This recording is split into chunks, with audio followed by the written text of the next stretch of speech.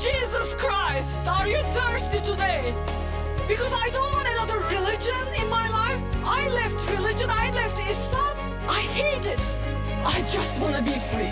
I just want to be free. And then something happens to that person, a touch or a breeze or in the form of a wind. I know it is Jesus. Maybe you are sitting here today and you are saying, I need that transformation because I don't want to be stuck in this place anymore. Now this is the biggest harvest time. This is the revival time for God to come and change everything.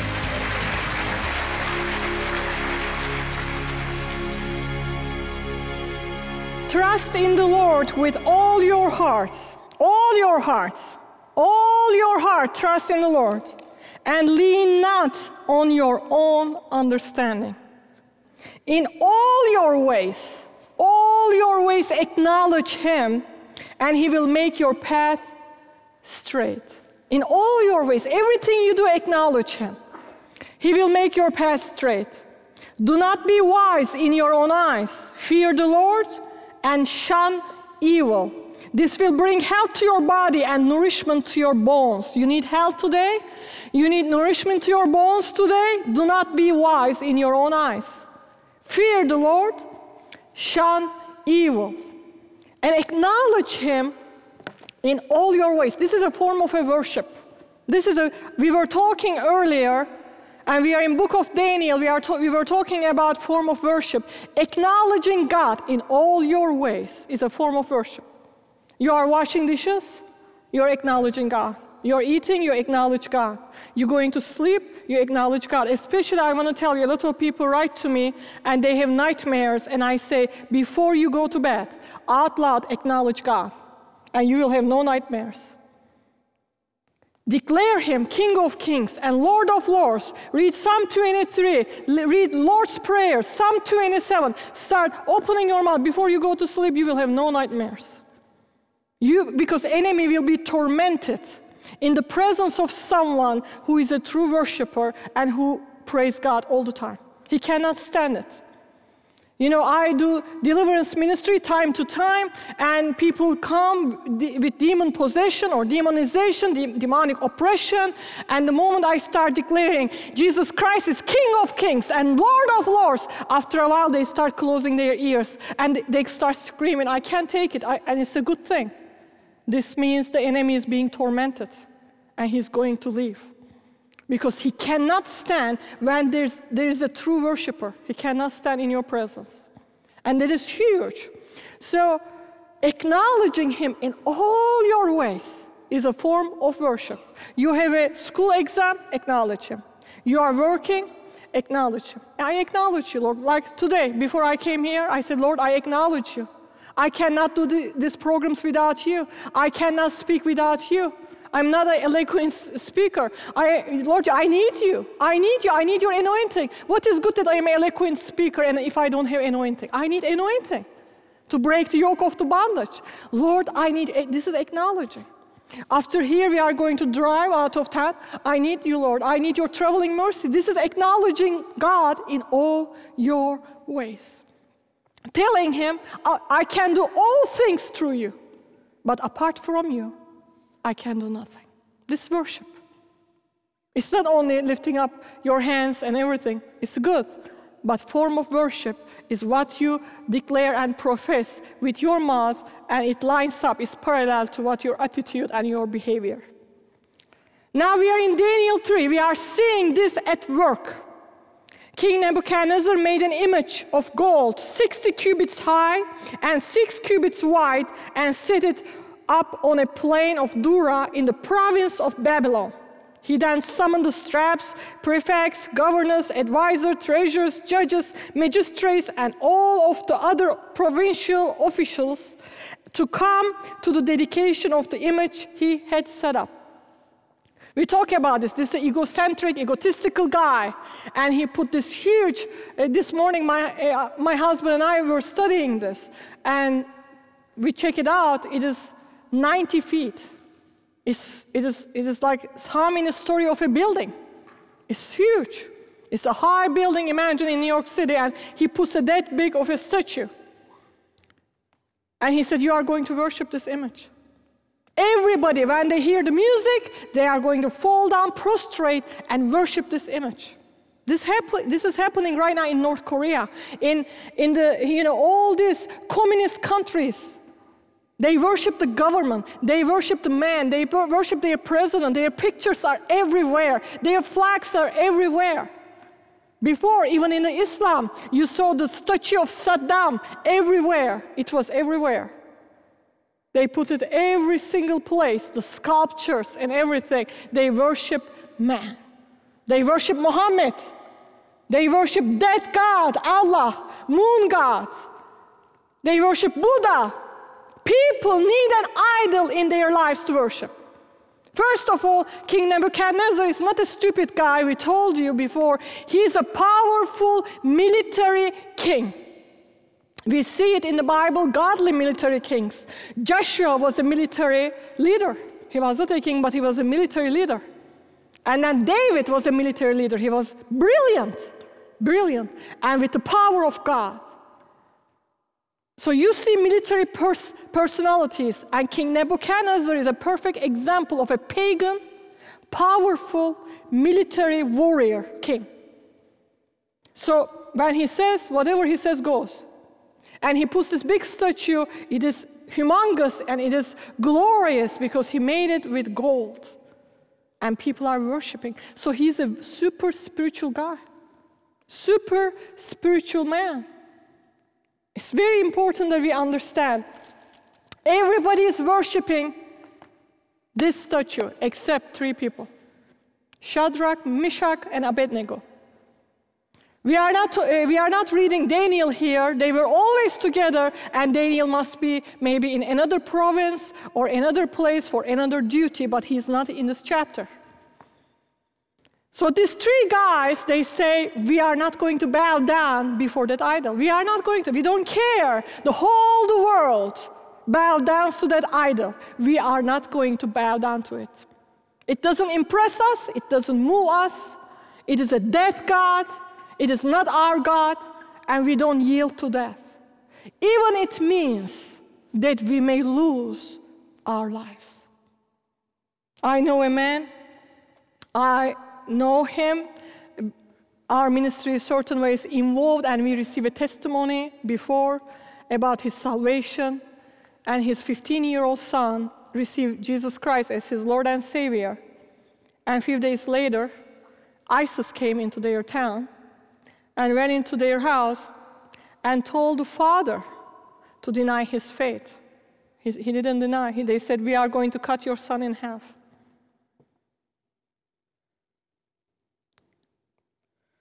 Unless you worship our God, Allah, and you say the Shahada. This man said no.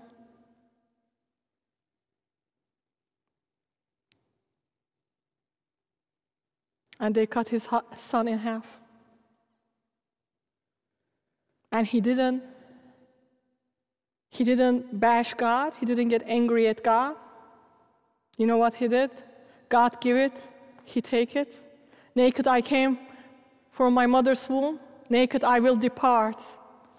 And I worship my God. Be glory to God. How many people can do that in the house of God today?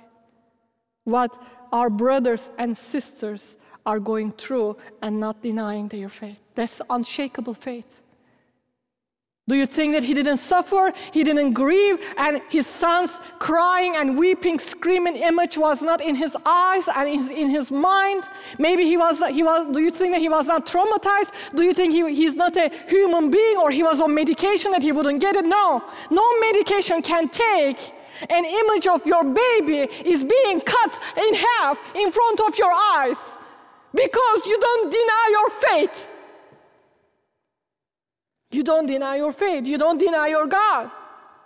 This is the type of people that we are seeing in Daniel chapter 3. They say, we don't care about our lives. We don't care. But before we go there,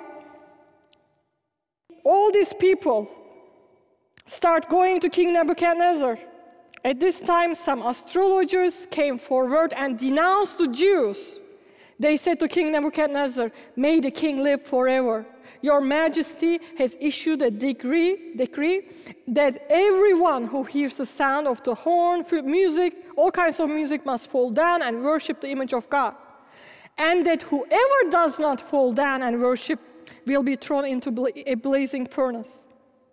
But there are some Jews whom you have set over the affairs of the province of Babylon, Shadrach, Meshach, and Abednego, who pay no attention to you, your majesty. They neither serve your gods nor worship the image of gold you have set up." They don't. You see, persecution. When you worship the living Redeemer, the only Creator, you will be persecuted. Our brothers and sisters are being persecuted in the Muslim world. But let me tell you, persecution comes in different shapes and forms in the Western world too. You are being persecuted many times with the spirit of Antichrist. Even in the church, even under the so-called people that are called themselves believers, there's an Antichrist spirit that persecutes you, torments you, unless you're aware of what it is. And you can bind it and you can lose it according to Matthew 16:19. And in many places it says bind, bind, bind, and lose God's power. We have to be so vigilant and sober of what kind of spirit is operating in the atmosphere where we enter in. And many people don't know. And this is why sometimes you say, "I don't know why I feel the way I am feeling this morning. I don't know what's wrong with me. I don't know today. I don't have joy." You are like a zombie. You are walking like numb, and you don't understand. Or you feel super pressured, super irritable, and you don't understand why. Let me tell you, you are under warfare. You are going through warfare. And it's a persecution of the spirit of the prince of air. Whether through someone carrying a spirit of witchcraft or Jezebel, all kinds of spirits, okay? That is persecuting you. And you are not aware of that. But once you are aware of that, you know your enemy, you know how to fight against it. How? With the word of God. So these people are slandering them. Oh, they don't worship. They are different than us. They worship a different God than us. Do you think it's not happening today? The country is divided. Don't you see what's happening around us? This is what is happening. They are. Those people are. Those Christians are. Those believers are. They think they know the truth. They are so rigid. They are wearing horse blinds. What about you? You are persecuting me. You are committing a hate crime towards me or my beliefs. No, that's persecution. And they are talking to the king. Furious with rage, Nebuchadnezzar summoned Shadrach, Meshach, and Abednego. And he told them, "If you do not worship it, you will be thrown immediately into a blazing furnace. Then what God will be able to rescue you from my hand?" What God? He's going to see what God. He's going to see. Don't you like it? When people dare God, enemies of God, dare Him. They say things about Him in the world. You know, even my father used to say, before his salvation, my former Muslim father gave his life to one of my preachings. He threw himself to the altar and wept. You know, he's not still all together, but God cleaned him up a lot, let me tell you. But he used to tell me, I'm so this, I'm going through this, and I would say, "I will be praying for you, Dad." And he's like, "Oh, if our business is depending on prayer, we are in a bad shape." This is what my father used to say. But now, after 3 strokes, that brilliant economist, brilliant businessman was humbled and learned that everything in life is not in his control anymore. He is so close to death that no one can rescue him other than God. And now he calls and he says, "Can you pray for me to Jesus?" You see, don't you like when people dare, in their best time of their lives, when they are young, they are powerful, they are making big monies, big positions, careers, and everything is easy. They feel like everything is under their control. Once you pull the rug, once God shows something to them, what happens to them? What happens to that ego? What happens to that arrogance? I heard a professional basketball player who was known with his arrogance and his pride. He was making millions of dollars. He was on TV for advertisement, this and that. And he wouldn't even talk to people. He wouldn't even talk to people at restaurants or in service business. He wouldn't like, excuse me, you talking to me? He had that kind of attitude. He could get any girls he wanted, any girl or girls. He was top on his game. He was top on the mountain. And he started talking arrogantly about his talent until he got a big accident and he got disabled. When they interviewed him, I saw his interview years ago, he said, that accident was the best thing ever happened to me. I learned so much from that trial, that what kind of a jerk I was, excuse me, but he said that. God humbled me, he said. Sometimes you go through the fire, you walk through the waters, and you feel like drowning and burning, but actually God is refining you. God is working things with you because he loves you. Your enemy of that trial that you think has God's power in your life. And you will be better at the end than at the beginning. So this guy says, they reply, we do not need to defend ourselves before you in this matter. If we are thrown into the blazing furnace, the God we serve is able to deliver us from it.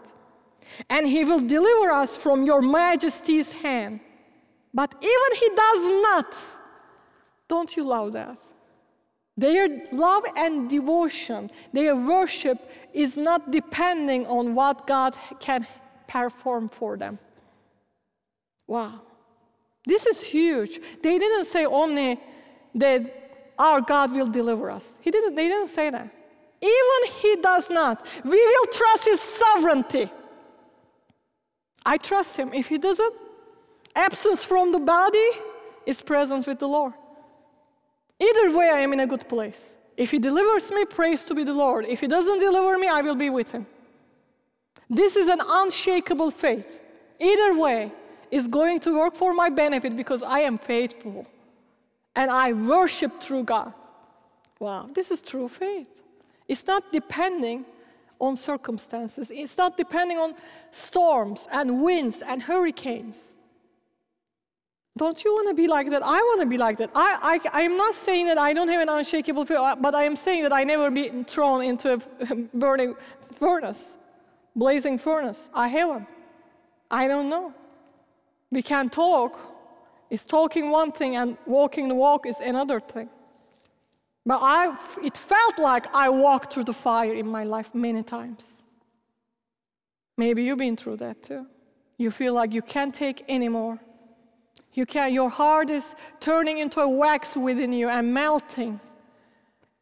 Things are just falling apart and you cannot control, you cannot do anything. You are ready to give up. You are ready to surrender to the enemy. Not in a way to worship him and say, okay, you win, I lost. You are about to say, God turned his hand against me. He's not there for me. He doesn't talk to me. He doesn't care for me. Or you are ready to say, because I have done this, I have done that, this is a punishment. You are going into a blame game, or you are blaming others. So trial comes with a lot of turmoil. And it is not only in the trial, it is in your mind, it's in your emotions. Do you think somebody goes through a cancer, chemotherapy? Do they only go physically? It's only a physical thing if somebody has cancer? No. They have to deal with it emotionally. They have to deal with it spiritually. Why did this happen to me? What did I do wrong? What is the reason of this? What can I learn? It's all, your mind is so open to all kinds of thinking and torment. It's not only physical, it's spiritual, it is emotional. This is why sometimes people say, oh, deliverance is only spiritual, it can be spiritual, but it can be physical. Everything is spiritual. How you react to things, how you handle things, how you go to God, how you do marriage, how you do your sexual intimacy in bed. Everything is spiritual. Because you're going to eat, you're going to treat the other person next to you, you're going to look at them better than yourselves. It is all spiritual. How you deal with your cancer, how you give praise to God in the midst of chemotherapy, when you are throwing up, when you are losing your hair. It's spiritual. It is spiritual, walking through the fire. So there are so many different ways of fire, but you need to understand, this is a literal fire. That I love it, because some people always say that, oh, this is a figurative speech here. This is a figure. These are the people that they don't believe in miracles. They don't believe the supernatural. And they are believers. They call themselves believers, but Book of Daniel is such a stretch for them because this is a real fire. This is a literal fire. Den of lions is a literal den of lions. It's not like your enemy. It's not the people in your life that they want to destroy you or hurt you. This is real lions. It's amazing. God we serve is able to deliver us from it, and he will deliver us from your majesty's hand. But even he does not, we want you to know, your majesty, that we will not serve your gods or worship the image of gold you have set up. Then Nebuchadnezzar was furious. Who wants to see a pagan, aggressive, cruel, egocentric king, warrior king, furious? I remember when my father used to be furious, I was like, I wanted to hide. When my father was yelling and screaming and slamming the doors and breaking things, I didn't want to be around. Imagine this guy. And he ordered, his attitude toward them changed. He ordered the furnace heated 7 times hotter than usual and commanded some of the strongest soldiers in his army to tie up Shadrach, Meshach, and Abednego and throw them into the blazing furnace. So these men, wearing their robes, trousers, turbans, and other clothes, were bound and thrown into the blazing furnace. The king's command was so urgent, and the furnace was so hot that the flames of the fire killed the soldiers who took up Shadrach, Meshach, and Abednego. You see? Don't play with fire. Don't be around fire. You will be burned too. And these 3 men, firmly tied, fell into the blazing furnace. This is a real fire. Then King Nebuchadnezzar leaped to his feet in amazement and asked his advisors, "Weren't there 3 men that we tied up and threw into the fire?" They replied, "Certainly, your majesty." He said, "Look, I see 4 men walking around in the fire, unbound and unharmed, and the 4th looks like a son of God's." He just misspelled at the end. Son of God, not son of gods. But he got an idea. Remember, he's a super spiritual human being. Son of gods, he said. Very close. Nebuchadnezzar then approached the opening of the blazing furnace and shouted, "Shadrach, Meshach, and Abednego, servants of the Most High God, come out, come here." He's already declaring that he is the only Most High God, but he's not saved yet until the next chapter. So Shadrach, Meshach, and Abednego came out of the fire, and satraps, prefects, governors, and royal advisors crowded around them. So all these people, they slandered them. They were like, these guys, they don't need to say anything. You see? We always preach. We always preach at people, preach to unbelievers. I worship God. I worship, my God is this. No, these guys, they don't have to say anything. You see, we forget the power of God. We forget the supernatural power of God in our lives. Because you can't preach the Word of God, you can't glorify God in 3 ways. And the Word is the only one part of it. Signs and wonders and your deeds. And the other one with words. But we fail in this. We only speak with words, but we don't speak to people with signs and wonders and with our good deeds. These are the parts that we need to get into. We want to see God's power at work. It's all about talk. Paul said, kingdom of God is not a matter of talk, but power. Show me your power in Christ, then I will listen to your message. That's huge. So these guys just come out and everybody is looking at them. Wow. They don't need to say anything the rest of their lives. They're going to walk in that royal court and everybody will know that these are the guys that they were not burned in the blazing furnace. That's it. It's their testimony. The rest of their lives, everybody will know. Your testimony is your ministry. Your story is your ministry. Then Nebuchadnezzar said, praise be to God of Shadrach, Meshach, and Abednego, who has sent his angel and rescued his servants. They trusted in him and defied the king's command and were willing to give up their lives rather than serve or worship any god except their own God. Therefore, I decree that the people of any nation or language who say anything against the God of Shadrach, Meshach, and Abednego be cut into pieces, and their houses be turned into piles of rubble, for no other God can save this way. Then the king promoted Shadrach, Meshach, and Abednego in the province of Babylon. Wow. The miracle and sign of the supernatural move of the true God brought promotion. This is what happens. God's presence in your life brings you promotion. Because it brings favor. It brings favor. Maybe today you are walking through the fire, and this is word of God for you. When you pass through the waters, I will be with you. Isaiah 43:2. And when you pass through the rivers, they will not sweep over you. When you walk through the fire, you will not be burned. The flames will not set you ablaze. For I am the Lord, your God, the Holy One of Israel, your Savior. You will not be burned if you worship me. Hallelujah.